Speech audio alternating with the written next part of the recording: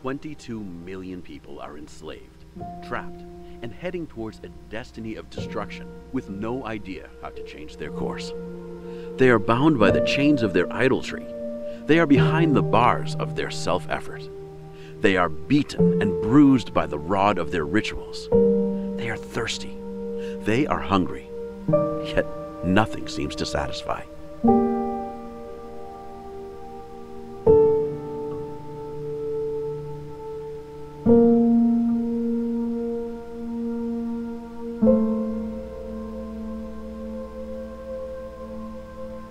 In the book of John, Jesus introduces himself as one that is a fountain of everlasting life, a fountain that will quench one's thirst forever.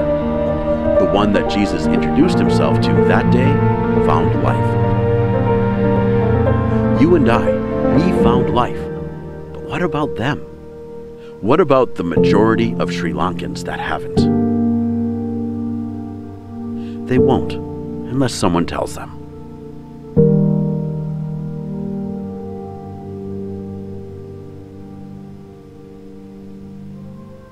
It is Soren's calling and his one desire to introduce Jesus Christ to the 22 million Sri Lankans who don't know him, to tell them about the one who can satisfy every longing, break every chain, and free every slave.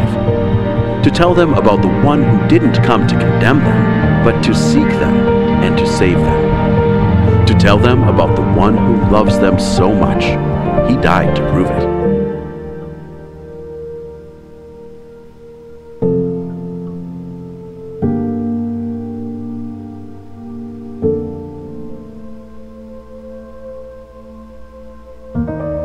His desire is to continue the ministry in Sri Lanka, to see the nation not only won for Christ, but to lead the church to win souls for Christ, who, by God's grace, will be surrendered, called and trained to serve him in every corner of Sri Lanka and around the world.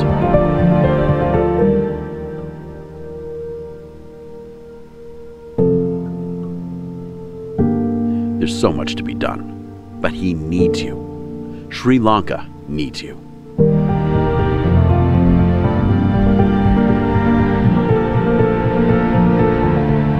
Consider praying for his mission.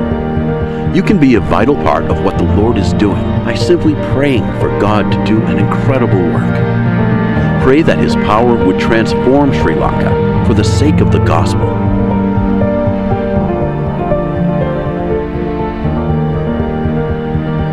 Additionally, please consider giving. Your monthly contribution towards Christ's work in Sri Lanka will exemplify the faith that is necessary to see these souls of Sri Lanka come to Christ. Unite with us to see the transformation of an entire nation for Christ.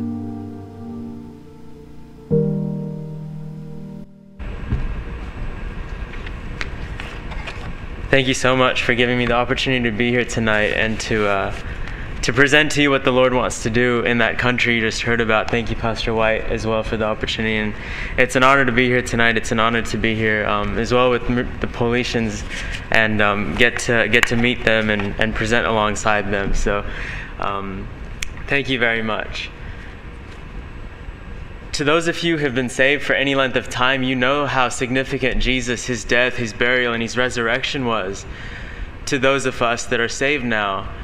And right after that event took place, among his first words to us, to his followers there, were to go. He told them to go and to preach and to teach all nations.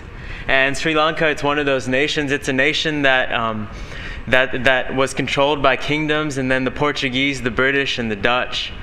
But in 1972, it assumed the status of a republic. And not long after that, in 1983, the nation broke out into a civil war that lasted over 25 years. And it's a civil war that completely tore the country apart. And the atrocity that took place was censored for the most part by the government from the media. And so you and I really have not grasped what that country has really gone through. And then, as you know, in 2004, December 26th, the tsunami hit the island of Sri Lanka from an earthquake that took place in the Indian Ocean. And in a matter of minutes, along with the homes and the buildings and the infrastructure that it obliterated, 30,000 people in Sri Lanka were killed. And so it's a nation that's not really surprised by the suffering that comes their way. But as you and I sit in a church on a Wednesday night, and we're privileged to be under the preaching of God's word and understand all of that, you know that their biggest source of affliction and suffering doesn't just come from the physical suffering that they go through. It comes from their spiritual state, because 70.2% of Sri Lankans identify themselves as Buddhists. 12.6% identify themselves as Hindus. 9.7% of them are given to Islam. 6.1% to Roman Catholicism. And if you do the math this evening, that leaves us with 1.4% of a nation that identifies themselves as everything else, whether it be those that don't believe in anything or those that believe what you and I believe, Bible-believing Christians. 1.4%. And I stand here tonight to tell you that the fact that 98.6% of an entire nation heading towards an eternity without God and without the chance to even hear about that God is something that needs to change. A little bit about me. I finished high school in Sydney, Australia, where I live. And following my graduation in high school, the Lord led me to West Coast Baptist College in California. And I went originally for 1 year, just giving the Lord a chance to work in my life. And He certainly did. In October of 2014, after a chapel message that one of my teachers at college preached, he made it clear that he wanted me to stay for 4 years at college, because that day he called me to ministry. And the preacher was preaching from Luke 4 about Jesus' ministry and about his purpose, his passion, his place. And the Lord really used that message to call me specifically to the island of Sri Lanka. I graduated a few years later, 2017, in May 2017. And following my graduation, the Lord used scripture and counsel and a desire in my heart to head over to Sri Lanka for 6 months and intern there under an American missionary that's been there for 27 years.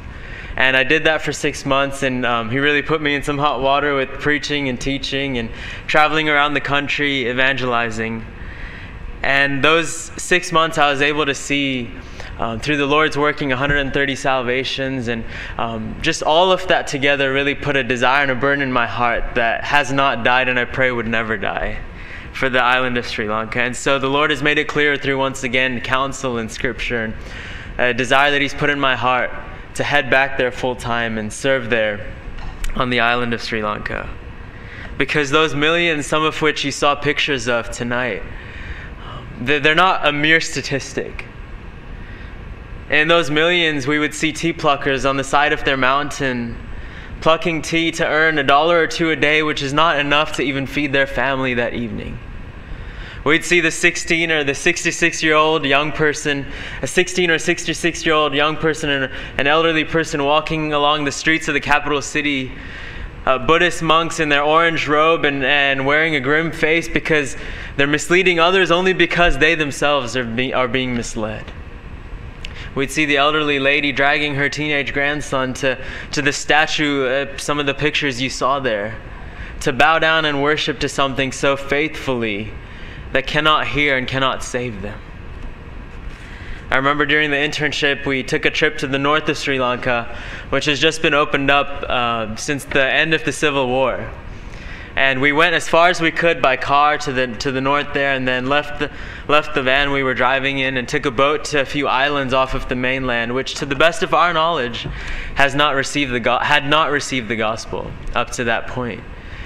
And as we walked through some of the alleyways there, we were just getting to meet some of the people, hand out some gospel tracts, and speak to them as best we could. But I looked down and I saw 3 kids. And they're taking some mud and some water, and they were sculpting something with their hands, and I thought they were playing at first.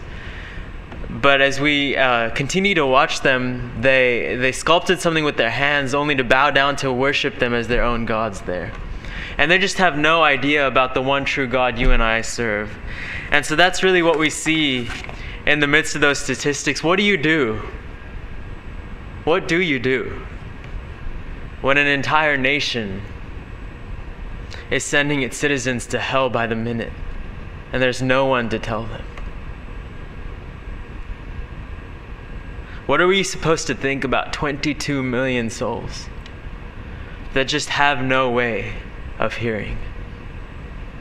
I don't have the answer to that question, but I believe the Bible does it, as it has the answer to so many questions when it tells us there to go ye therefore. That's God's pattern. That's the commission that He's given you and the commission that He's given me. And so I just stand here before you tonight to simply tell you that's what God's told me to do, to go. Pastor Andrew, I mentioned him earlier. He's an American missionary in Sri Lanka. He's been there for 27 years now in that island. And the ministry there is in desperate need of laborers. And so he's afforded me the opportunity to come in there alongside of him and serve under him as I start off there, under his leadership. And I'll be serving as his associate there, teaching, preaching, evangelizing, being a part of the college, the institute. My long-term mission there is to just continue the work in the capital city and be a part of the mission works around the country, and to see that island have churches that see people saved, souls that are saved, souls that are surrendered, souls that can be called and then trained to serve Him around that country and around the world. And so that's what the Lord is calling me to do. And the people there, they're so opposed to the gospel in leadership. They're so opposed to the truth, but there's so many people that are just receptive and ready to hear. It's amazing. You go and you hold a neighborhood Bible club for children who understand, and you go and preach the gospel, and you can do 3 or 4 of these in a day, and each of them 35, 40 children will be saved, and they understand, they believe it, and they're just ready to hear, they're ready to be saved. And so I share all of this with you as I believe that God has commissioned us to be part of missions. And I'm so encouraged as I just walked into your church auditorium. You're part of soul winning here in your own area and then in your country. And then to see so many missionaries on the wall here that you support, it just shows how much of a priority you put on that. And so it's an honor for me to be here and ask if you would just partner with me in prayer. And just pray for what the Lord is doing, that His power would be evident in that island as we seek to transform it for the sake of Christ. My prayer cards are at the back there, and on them is a website. And if you take the time to visit the website, there's a lot more information about the ministry and the plans, the goals, some pictures, videos. And if you'd leave your name and your email address, I'd love to correspond with you and keep you updated with what the Lord is doing there, and help you see what your prayers are accomplishing there in Sri Lanka. I'll be eternally grateful for your partnership and prayer and support, and I'm thankful once again for you, Pastor White, for giving me the opportunity. Thank you. Good evening. So good to be here tonight. I was encouraged by seeing that. In Acts chapter 1, verse 1, Luke says, former things I have written to thee unto O Theophilus, of all that Jesus began to do and teach. And it's good, we have this Bible, that ought to be enough, but when we see God's work and God's Spirit working out in somebody else's life, that does my heart good. That testimony should do our heart good. So I always get excited meeting other missionaries and just seeing what God's doing elsewhere. So I was born in Calgary. My wife was born in Milton, Ontario. Our sending church is Pembina Valley Baptist Church. And we're sent through Canamera. And before I go any further, I want to thank your pastor and you guys for being kind to us. You've put us up in a very nice place. We've got a nice selection of teas to choose from, and it's very close by, and we're grateful for that. So thanks for being so kind to us. Our family's called to the country of Uruguay. Our children were supposed to be here, but a last-minute opportunity came up for them to serve up north. And that's where they are today, up at a Bible camp. So they're spending their first time away from mom and dad for 2.5 weeks, and so I just praise the Lord for them being able to serve. We were all born and raised in Canada. Spanish is my first language. My dad is Uruguayan, my mom is Argentine. Si hablan español, sería una bendición poder hablar con ustedes después. And I had the privilege of growing up in a Christian home and having a Sunday school teacher lead me to the Lord. My wife got saved in 1999. I led her to the Lord, and just about a year later we got saved. So that discipleship program doesn't work for everybody, but seemed to work for us. So God first worked in our lives about serving the Lord in 2006, separately and just through separate prayer. And then over time, God made it very clear that He wanted us to be missionaries. We didn't exactly know what that meant and where that meant, but we just kept seeking God's guidance. I had a good job in northern Alberta, and God opened the door for us to go on a survey trip first in 2009. Our family of 4 went down for 2 months, and God didn't show us exactly where we were supposed to serve, but I sure was burdened for a city called Salto in the northern part of Argentina. It's the second biggest city in the country, and it's dark to the gospel. As far as I know, it's never had an independent Baptist church there. The northern part of the country is hundreds of thousands of people that have never heard the gospel there. Uruguay is very secular. 44% of the population claim no religion at all. I believe 46 claim Roman Catholicism, but they're very nominal. They'll mix that in with all kind of paganism and witchcraft and things like that. And 2% of the population claim to be Christian. And because of that lack of biblical teaching, Uruguay was the second country in Latin America to legalize same-sex marriage, to legalize abortion, and the first country in the world to legalize marijuana. And they're also the country with the highest suicide rates in Latin America. So there's people in this world who say, if even people in our politics will say, if you just did away with morality and did away with laws, then we'd all be happy. But the result is people realize they're hopeless. And that's what's happened in Uruguay. Those people need Christ. And that's all we want to do down there. We were down there for a month in 2016. I was able to preach 11 times in 2 weeks. And I praise the Lord for that. And this video is really just answers to prayer that God gave us on that last trip. Just sit there.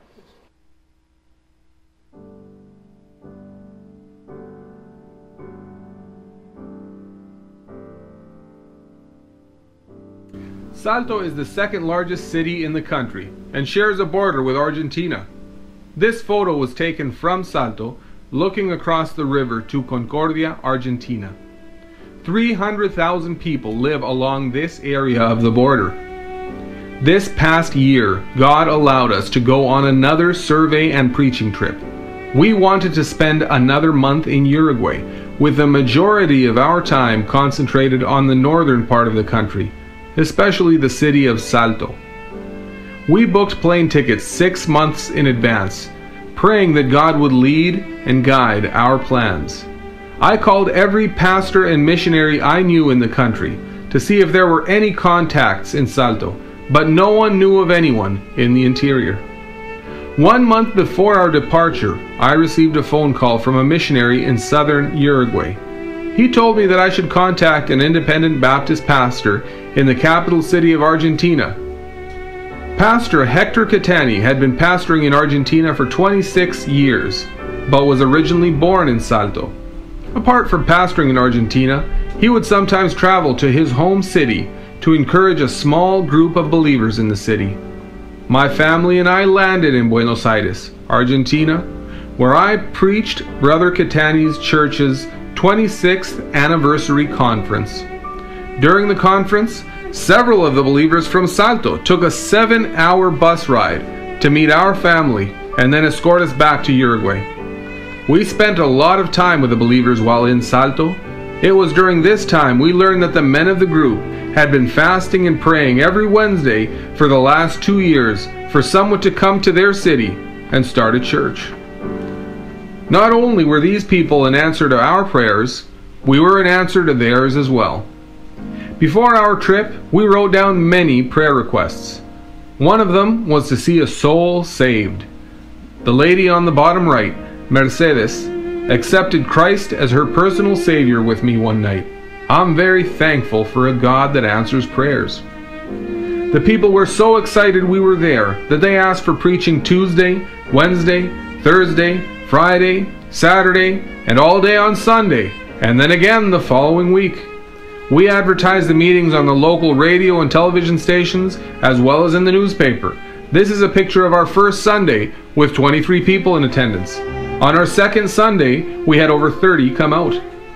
We were able to do some public witnessing while we were there and hand out many tracts. Here's some footage of the city. The city market is within walking distance from where we stayed. It is a great place to set up a booth and street preach. The plazas are only a few blocks in the other direction. They are also great places to do public evangelization. There are opportunities here as the people are open to talk about their eternal destiny, even if they are Catholic or atheist. Because Salto is the largest city in the interior, it is a great central location from which to branch out. During our stay, we rented a car to see the interior and north of the country. There are hundreds of thousands of souls in the north in need of the gospel. It is our vision to see this entire part of Uruguay evangelized as we reach into the neighboring countries of Argentina and Brazil. God gave us many answers to prayer regarding His will and direction for our ministry in Uruguay. One of our prayer requests was a building to hold meetings in. Another was a place to stay free of charge. God answered both of our requests in these buildings. They are centrally located off of Main Street and are easy access from any area of the city. The original church was founded in the 1940s by an Argentine missionary who lived and labored in Salto for over 50 years. There was a time when the church was vibrant and full to overflowing. After the death of the pastor in 1997, the church congregation dwindled and eventually shut its doors. The buildings have since become quite run down and are in need of serious repairs. Over the last several years, we have had 12 specific prayer requests for a home and church building in Salto. These buildings we stayed in were an answer to all 12 of those requests. Uruguay has a very strong separation of church and state law. As a result, Uruguayan laws state that church buildings cannot be turned into anything other than church buildings. The church building has sat empty, and the denomination who owns it no longer wants the burden of owning it. God has given empty church buildings, such as the one pictured here, to other missionaries in the country, and I believe He wants to do that for us with this building in Salto. We believe we stayed where God wants us to live when we moved to Uruguay. Another special thing the Lord did while we were in Salto was show us personal connections to the city that I never knew existed. My father is Uruguayan. 60 years ago, he lived in the city of Salto. The man here on the left is from the small group of believers we were meeting with.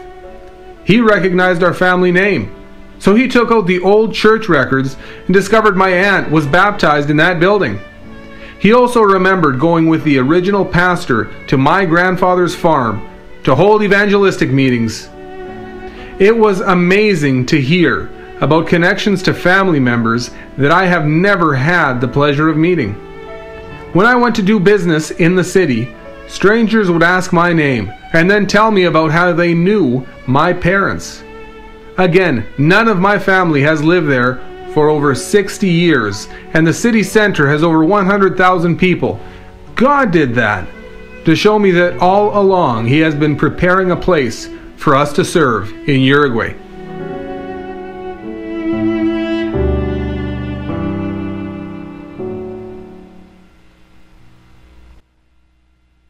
We have a God that answers prayer. We didn't know any of those things before we went down. My grandfather emigrated from Ukraine and ended up in Uruguay. He was a cotton farmer. And he had the way they used to pick cotton years ago is you'd get a bunch of temporary workers and they'd pick cotton for you, and then you'd weigh their bags and you'd pay them. And so people would come from, they'd be busy for a season. And my grandfather had like a boarding house where all the workers would come. And he had a bird, and he got saved in Uruguay. He left the Ukraine as a lost man, and a long story there. But he accepted the Lord Jesus Christ in South America. And he had a burden to see those men that would come and work in his fields get saved. So he would call that pastor and say, would you come to our boarding house and preach to these men? And he would. And I just praise the Lord for that. That's another interesting bit of information I found out. That pastor built a church of over 300 people. He never owned anything but a bicycle. You know, God uses unlikely people and unlikely things to do great things. And I just praise the Lord for that he uses simple people. He uses simple means. I just think of the original church when we read in the book of Acts. In 70 years, they reached the known world. No cell phones, no combustion engines, no travel agents. They did that. They did that because we have a great God. We still have a great God. And so if God will do anything, he won't do it because he looks down at me or he looks down at you and says, oh, I'm sure I'm stuck because I don't have that person serving me. You know, the Lord doesn't understand what I'm saying here. God's almighty. He never looks down at you or I and says, you know, I wish I had more money. Could you help me out? The Lord doesn't ever say that, I wish I was stronger so I could do that. The Lord changed the world through a simple group of people. And the Lord today still wants to change the world through a simple group of people. And I'm so excited to be serving the Lord. I've met some people in the past who feel sorry for missionaries. We've been in Uruguay for 4 months. We were so excited. We would sit across, our family would sit after praying a good prayer for my life, and I would encourage some people to pray this as well. God, I'd like to know your will, but would you make it so clear that somebody as simple as me can't miss it? Lord, I want to do your will. I don't always see it, but I'd like to see it. And the Lord made it abundantly clear to our family what he'd like to do. And so I'm so grateful for that. I was able to spend another 2.5 weeks in Salto this last December by myself. My wife is such a good helper. I would never be able to cram all those tracts and John and Romans and Bibles in my luggage, but she helped me. Not only is she pretty, she's a real help to me too.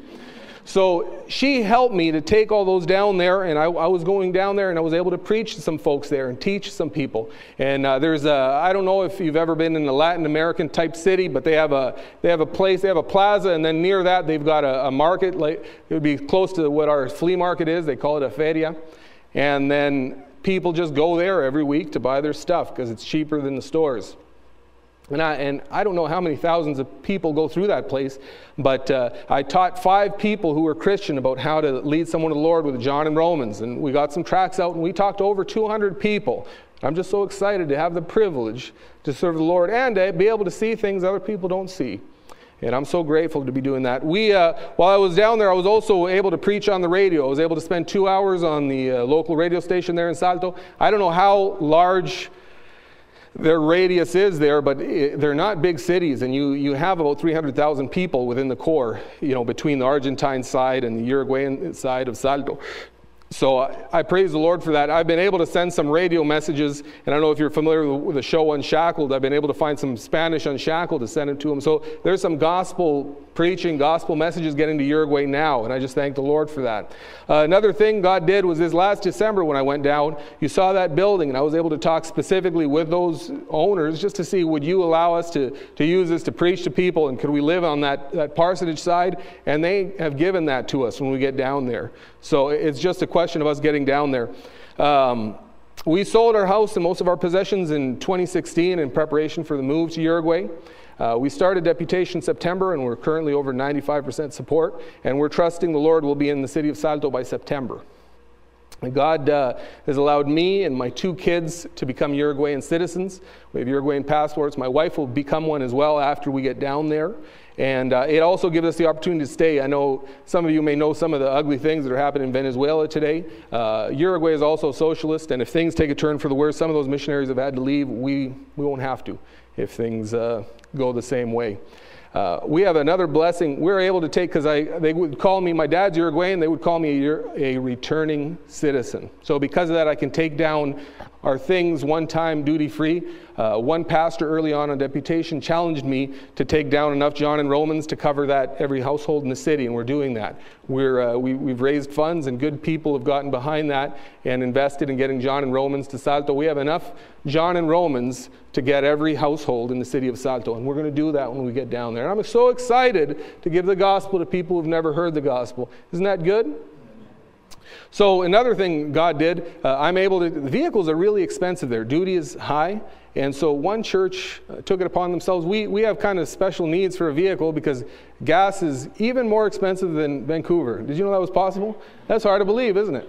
Yeah, so it's expensive there, so I wanted something that would be good on fuel, and I wanted something that obviously could fit a lot of people in it. I know in some countries it doesn't matter how many seats they are, they'll just cram them in anyway, but I wanted, maybe I'll do the same, but I wanted more seats so that I could take more people. And that really narrowed down what I could take. The other thing is they only have manual transmissions there. So I had a very narrow selection, and one church took it upon themselves and said, we'd like to buy you a vehicle so you can go minister to people there. But I just praise the Lord for that. So that leaves me needing a sea container to ship my stuff. And I don't know, we don't ask for stuff. In our last prayer letter, we asked for that the Lord would pray, just lead us to a container. I don't know that we've ever asked for anything else other than to help John and Romans get in the hand of the Uruguayans. But somebody within a couple weeks told us, a pastor actually in Orleans, in Nevin, Ontario, said, we're done with construction from our building. You can have our sea can. And I thought, well, that's great, but I'm in Winkler. And I looked at the prices to get a sea can shipped, and it was over $4,000. So I thought, well, I can buy a sea container. Anyway, something awesome happened. We had a man from our church. He was coming back empty, and it turned, like within hours, I got a phone call at midnight to be able to bring a sea container back. And he said, the truck is coming back today. This is midnight Thursday night, Friday morning. If you can get somebody to lift that sea container out of the way this morning, then it's yours. And I thought, how is that going to happen halfway around the country? And so I called that pastor. I woke him up at 1 a.m, and I said, hey, brother, sorry to wake you up. This is kind of urgent. So one time, it's a long shot, but I'd like you to know that if we can get that sea can lifted onto a truck today, I can take it. And he said, well, that's great, but it's full of stuff. I didn't know you needed it today. And the other thing is, it's in the back of our church property. Nobody wants to see a sea container, so it's covered with dirt and it's stuck in the mud. And it's way back. You need a big crane just to pick it up and move it over. So he called, and nobody could move this. It's Friday morning. Come on. And so every crane company is saying, you're crazy, and no, we don't have a crane that size, and we certainly couldn't have one that quick. The last company called says, actually, we've got a crane leaving Ottawa on its way to Orleans. We'll stop in on the way. And the rest is history. It was around noon that day that God put that sea can on that truck. And so I just think that's exciting to see God, like the truck driver was stopped for the night 7 minutes from the church. It just, by coincidence. God took care of that, and God did that. So I'm excited to hear when God does those things. I was talking with Brother Tim earlier about some sign language mistakes that people do over the years. Being a missionary takes some humility, because learning a language, you'll make mistakes. Maybe some people here can relate, just learning languages over the years. My wife once, she was ordering, even in Spanish, depending on where you're speaking Spanish, they speak Spanish differently. She was ordering breakfast in Mexico, and she wanted bacon, grapefruit juice, and beans, which in Uruguay is panceta, jugo de pomelo, and porotos. But in Mexico, they don't know what that is. In Mexico, they call it jugo de toronja, frijoles, and tocino. Thank you. My wife's Mexican is better than mine. And so, even going within the same language, different countries, sometimes you can get tripped up. I know one missionary who was ministering in Mexico. It's funny getting to know missionaries. He had a church coming to visit, and he was an American. He was learning learning Spanish. He was probably learning English too, but he was preaching to the folks, and he wanted to thank the visiting church, and he said, "Estoy agradecido por los adúlteros y jóvenes que visitan." What he wanted to say is adultos y jóvenes. He said, "I'd like to welcome the adulterers and the youth that came to church today." So sometimes learning a new language can be fun, and you learn different things. Sometimes you learn them the hard way. And that's okay, because oftentimes, I was just talking with Brother Tim, oftentimes people will be gracious.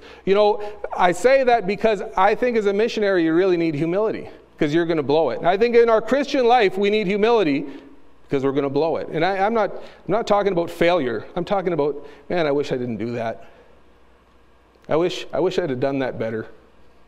And I'm so impressed when I see the scriptures. There was a young man years ago called John G. Paton.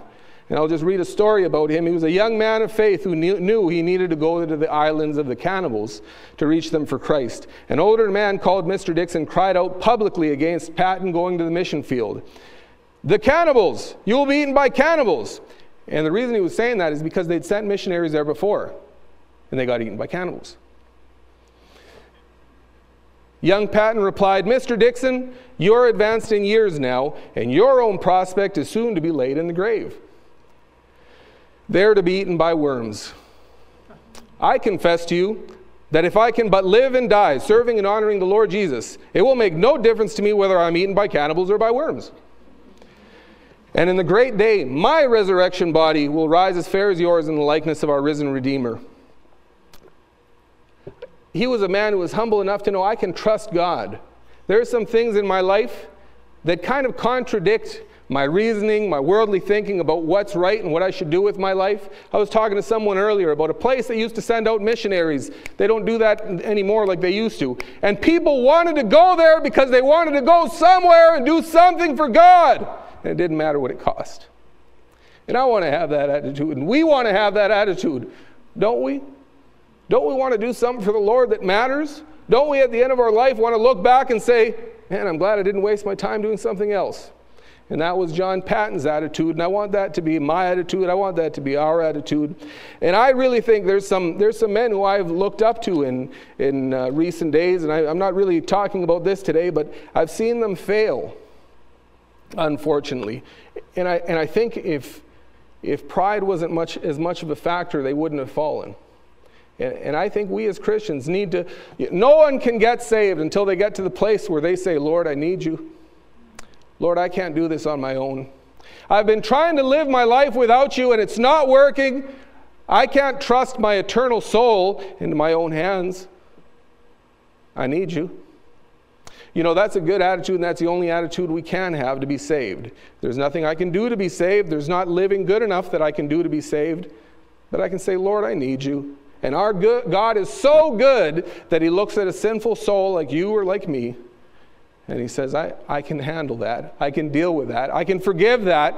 And not only does he forgive us, he invites us into the family. And after we're saved, we really need to continue that attitude, not to keep our salvation, but just to have God guide us. You know, when we had our children, it wasn't enough that they were born. I wish my kids were here. I really think, I think I'm the least impressive person in my family. I really do. I have a wonderful wife. I have great children. The reason they're not here is because they're out serving the Lord somewhere else, and I thank the Lord for that. I wish you could meet them. But the Lord wants us to be in a place where we say, God, could you lead me? God, could you guide me? I'm really impressed when I look at Paul's own testimony, looking at 1 Corinthians chapter 1, verse 26. To me, this is so powerful, because this is Paul just opening up his heart.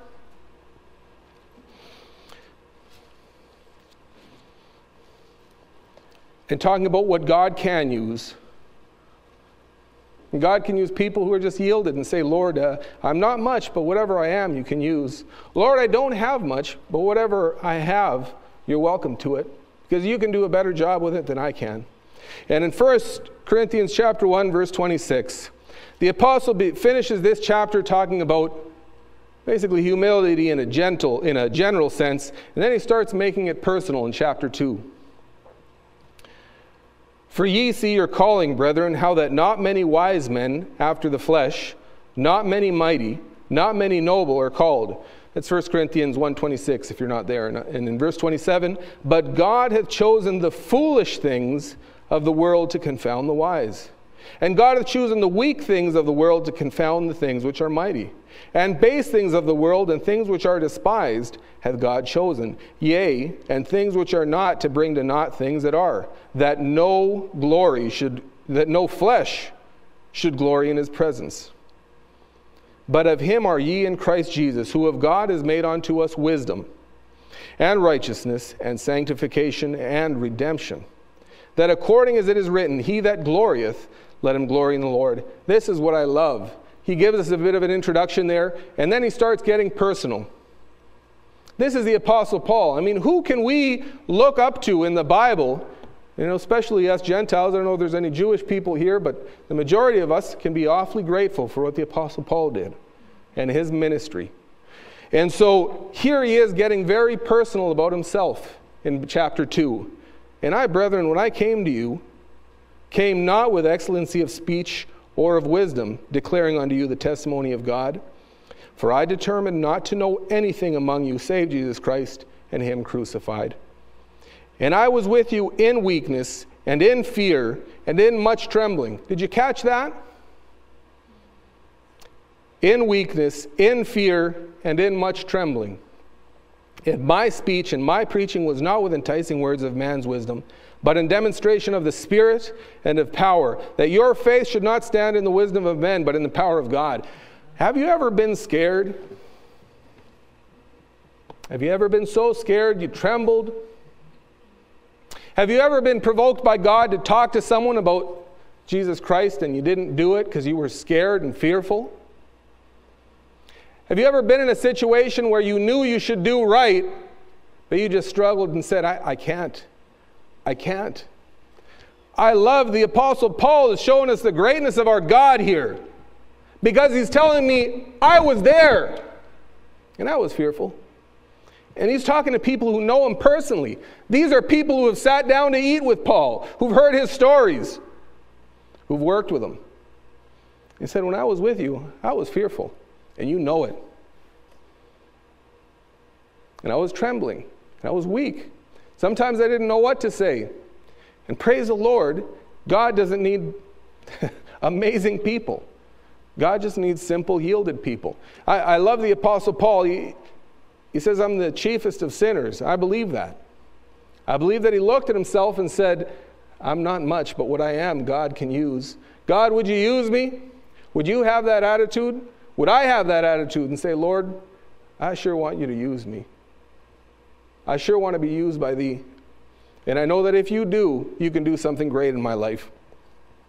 Micah 6:8, you don't have to turn there, but it says, humility is necessary to please God. He has showed thee, O man, what is good, and what doth the Lord require of thee, but to do justly, and to love mercy, and to walk humbly with thy God. I think of the Bible, and for those of you who know these Bible stories, great. I'm not going to spend time there, but you think of the woman at the well. Jesus went up to Samaria and talked to a woman, and not a very good woman, if I can say that, morally. And he talked to her, and that woman planted seeds of salvation in the city of Samaria. And then Philip came back to preach, and there was seeds sown by somebody who I never would have chosen as the person to reach Samaria for Christ. God uses unlikely people, and I love that. Look at, Stephen and Philip. When I look in the Bible, I know Philip is called an evangelist, but before that, I think they don't call them deacons in the book of Acts, but elsewhere in the scriptures, I think they were just deacons. And before that, they were just asked to serve tables. They didn't have a special calling. They were just workers in the church. Somebody who serves tables, somebody who's maybe vacuums the carpet, somebody who sweeps the floor, somebody who does a work at the church. And those people were used to witness publicly and change the hearts of people for Christ. Why? Because it wasn't just that they wanted to be working busy. It's that they said, Lord, would you use me? And God did. He used simple people. I look in Acts chapter 8. It wasn't the apostles that left Jerusalem. It says that the apostles stayed and it was all the others that got scattered. And that's who spread the gospel. You know who's going to spread the gospel in Surrey and the greater Vancouver area? It's right here. I'm looking at them. God is going to use regular people, normal people, to preach his word everywhere. The disciples they called them unlearned and ignorant men. They were never men of great riches. I think also, I'll give you some trivia. Whom did God use when he fed the 5,000? You remember? 5,000 men and little boy, a little lad is what the Bible says. And to top it off, it's if you look in the book of John, it says 5 small loaves and 5 rye loaves and 2 little fishes. Rye was the cheapest it was much cheaper than wheat. Anyway, God used a little boy. Now, in the Old Testament, whom did God use to feed his people? This is a tough question now. Yeah, it's because it doesn't have an answer. He didn't use anyone. He just fed people, because that's what he does. So what does that teach me about God using a little lad? He just delights in using us. And he'll use people who we don't expect to be used of God just to spite our worldly thinking. You know, when I went to Bible college, I'd see other guys in my class, and I'd wonder, where are they going to be in 5 years? What are they going to be doing in 10 years? Brother Soren, I wonder where you're going to be in 10 years. I mean, I'm excited for you. I'm excited about what these people on the walls are doing. And we ought to be excited about what God's doing even here. We need to be humble for God to use us. The fear of the Lord is the instruction of wisdom, and before honor is humility. We need to be people who are surrendered to the Lord. Is there just, and I'm talking to myself, it's, you know, preaching about humility is probably the hardest thing, because you're talking as if you've mastered it, and I haven't. But can we just get ourselves before the Lord and say, Lord, you're smarter than I am. You know what to do with my life better than I do and better than my thoughts. Whatever I've got going on in my life, Lord, you can have it, because you'll do better than I ever could. And that's the attitude I want as a Christian. And if you can't think of a time where you've accepted the Lord Jesus Christ as your Savior, what would be more important than your eternal soul and more valuable to hold it back? Thank you, Pastor.